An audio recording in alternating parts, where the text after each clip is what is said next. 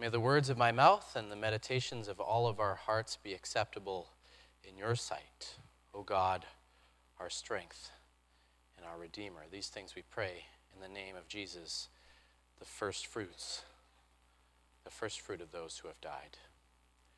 Amen. So you might have seen this phrase floating around somewhere, maybe on social media or in Chicken Soup for the Soul or something like that. But the phrase is this: it's about the journey, not the destination. Or, if you flip it around, it's not about the destination, it's about the journey. It's not about the journey, or it's about the journey, not the destination. And this phrase makes sense in a lot of ways. Our society is very practical, very goal-oriented. I think of all the times in university where when I told people I was getting an English degree, and they'd ask something like, "So what are you going to do with that?" We have a hard time simply enjoying things or appreciating them for what they are when we're in the middle of them. Everything's got to have an outcome. Everything's got to have a purpose. So naturally, the idea that we should try to appreciate the path we're on while we're still on that path makes a lot of sense. So enjoy the scenery, stop and smell the roses because they're going by. Having said all of that, a journey isn't really a journey without a destination, is it? Someone once said that the point of traveling is to come home different. Even if we wander out in the woods for fun, that's the goal itself, right? On a broader level, we human beings are goal-oriented creatures. We need to think that we're working towards something: raising children, career success, money, fame, fortune, retirement, building a house, or falling in love. And once we hit a goal, we kind of move on to the next one and the next one and the next one. And then if we don't have a goal, we tend to flounder. We tend to look inward and see ourselves as a failure. It's one thing to enjoy the journey while we're on it. That's totally true. But if we have a journey without a destination, we tend to look at our lives and say, this ain't going nowhere, or we're stuck. And this is more or less the point that the Apostle Paul makes in today's scripture passage, that without certain future hopes, we ain't going nowhere. And that future hope he's talking about is the resurrection of the dead. You'll remember from last week that some members of Paul's church in Corinth were denying the resurrection of Jesus. And this week we're still on the resurrection train. It's all about resurrection all the time for these chapters. This time, though, Paul's not reacting to a denial of the resurrection of Jesus in the past, like last week. This week, he's reacting to a denial of something that's related. Now, if Christ is proclaimed as raised, he says, if Christ has been raised, how can some of you say there is no resurrection of the dead? And the resurrection of the dead Paul is talking about is what is often termed as the general resurrection. I mean, it sounds so spiritual, doesn't it? General resurrection. It's a medium resurrection.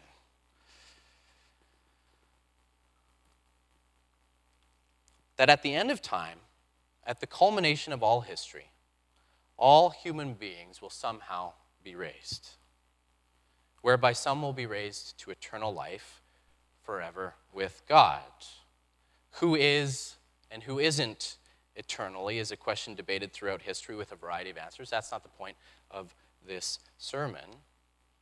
But in this letter, it's sort of shorthand for that future resurrection and subsequent life eternal that comes with it. And that's what's being questioned or denied by the Corinthians, the general resurrection. Now, of course, we need to remember that this language isn't literalistic, like, a video recording sent back from the future via divine DeLorean or something like that, which is the car in Back to the Future. Anyway. Oh, that was a failure of a pop culture reference right there. Oh, the DeLorean. There you go. But it's stretching human imagination and words to try to describe this mystery that has come into sight. What is clear about this language is that it's about God being faithful even into death and beyond, for human beings, but also for all of creation. We're not sure exactly how these people are denying it, but they are more or less saying that the resurrection is limited to this life. It's an experience. I mean, I said the resurrection is part of this life last week, but it's not all there is. For these folks, resurrection is about the here and now. It's about that experience of exuberant new life. So you could say it's all about the journey and not about the destination. And of course, this denial of the resurrection drives Paul nuts, as does everything in his letters. If there's no resurrection of the dead, he says, if there's no resurrection, it means that Christ hasn't been raised. Basically, the idea here is that if you deny the future resurrection, it means you're denying that God has the power to raise people from the dead. Ergo, if God can't raise people from the dead in the future, God can't raise people from the dead in the past. Jesus isn't raised. Boom, there you go. You can't have one out without the other, Paul says. Resurrection, general resurrection, same deal. Can't have one without the other.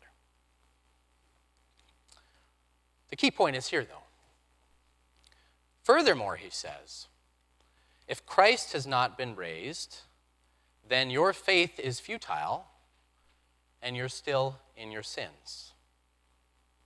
If there's no general resurrection, then, he says, those who have died in Christ have perished. If for this life only we have hoped in Christ, then we deserve nothing but other people's pity. If this life is the only thing we have hoped in Christ, then we deserve nothing but other people's pity. Okay, so there's two things here. First, he argues, is that if there's no future resurrection, then the members of the community who have died are lost forever. Dead is dead is dead. No future. That's all she wrote. That's it. And the second point Paul's making here is a similar point to a mediocre Freddie Mercury song from the 1980s. There must be more to life than this. How do we cope in a world without love, mending all those broken hearts and tending to all those crying faces? Good words. Not a great song, but good words. The world is full of such suffering and pain, and as much progress as there's been for humanity, every time we find a solution, we seem to be gifted with a new problem. And so, according to Paul, if all we can hope for is a slightly better version of the world as we might as well eat, drink, and be merry, and do all sorts of other things which you're probably thinking of right now. For tomorrow we may die. Tomorrow we may die, that's it. So we might as well enjoy the journey because there's no destination. If this is all there is, Paul argues, then it's without any deeper meaning, fulfillment, or future. Their denial drives Paul nuts because it means it's all journey. All journey all the time. No ultimate or final destination. We might have little destinations along the way, but there's no final destiny or destination. We don't actually get anywhere, at least not for very long. Everything passes with time. Now, of course, one criticism of Christianity is often that the existence of some reality after death makes this world unimportant. Might as well let this world crash and burn because we have an escape hatch, right? That slaves should do what masters say in this life for the promise of pie in the sky when you die, as one obvious example. You might say Christianity's problem is that it's in danger of becoming all destination, no journey. All destination, no journey. And it's a danger, yes. It's always there. We can be, as, in the words of a Johnny Cash song, so I'm just coming out with all these songs today, aren't I? You're like, this is such a cool pastor. He knows all the music. Nothing earlier than like 1985, but anyway, the song goes, so heavenly minded that we're no earthly good. Love that. But properly understood, resurrection is something of a blending of the two, the coming of the two together. That this life and eternity are intertwined and connected with one another. Journey and destination are one cohesive whole together. The little sentence at the end of our reading provides a clue. But in fact, Paul says, in fact, Christ has been raised from the dead, the first fruits of those who have died. First fruits. This is used often in the Bible. I mean, there are agricultural people. The first fruits are the very beginning of a season's harvest, right? Here Paul's saying that Christ's resurrection is just the beginning. It's just the beginning of a greater yield to come. It's the tip of the iceberg. In the resurrection of Jesus, we've received a revelation, a call from the future. In him, we get this glimpse, this foretaste, a sneak preview of the eternal destiny that belongs to all of us.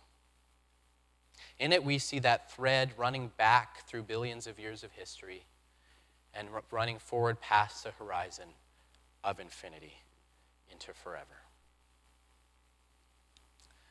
In his book, Making Sense of Evolution, the Catholic theologian John Hott writes about the immense suffering, death, and loss that's taken place over the billions of years of history and through the process of evolution. So many creatures, great and small, mass extinctions, countless instances of human suffering, war, and abuse. If this is all there is, Hott says, history and human life, by extension, has no meaning. Our faith is in vain, as Paul says. But if there's some sort of a consummation, some sort of an end point, an omega point, an eternal destiny, then nothing is in vain. Because nothing is ultimately lost. The power of God, he writes, the power of God to redeem all of life from death can be justified not by intellectual effort, but only by trust in the love and fidelity of the God we meet in Jesus Christ. If, as Jesus promised, the hairs on our head are numbered, and if, as the psalmist earlier proclaimed, all our tears flow into God's flask, then somehow every perishing life and every past event is preserved eternally in God.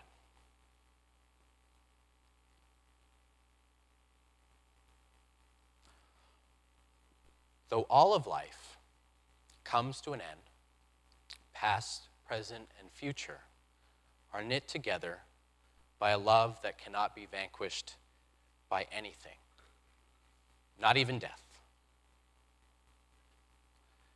Meaning that life is not simply a series of events, some joyful, most painful, a journey that turns to dust with the death of the sun, but it's a journey that's going somewhere. There's an end to the whole drama of things.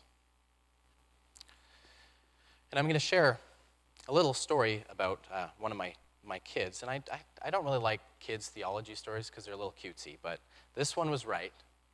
correct theology came through his mouth. So I will share that with you. A couple months ago, my wife Cheyenne, there she is, was driving in the car with Bram, our 5-year-old son. And kids, of course, come out with strange questions, and sometimes those questions are morbid and scary. His strange question on the drive was this to Cheyenne: will you get a tombstone shaped like me when I die? I mean, not just will you get a tombstone, but one shaped like him. I think you call it a monument at that point. So obviously we need to work on the ego stuff with him. But Cheyenne, of course, told him that she probably wouldn't have anything to do with choosing his tombstone. It probably wouldn't happen for a long time, but she said she'd probably die before him. So no say over his grave markings. He said, "Oh, okay." Then he was quiet for a bit. And he started up again, and this is where it does get a little bit more morbid. "Where are you going to bury me, Mummy?" I know, it is morbid. And she reminded again, "I probably won't have anything to do with that because I'll probably die before you." And this is the part that sort of, made me as close to crying as I do. But he said, "But sometimes kids die before in accidents." And that's true, she said. And that would make me so, so, so sad. I don't even really want to think about it. The only thing that would make it a little okay would be, and just as she was about to finish that sentence, he finished it for her, that God would be loving me and taking care of me. "Yes," she said, "that God would be loving you and taking care of you."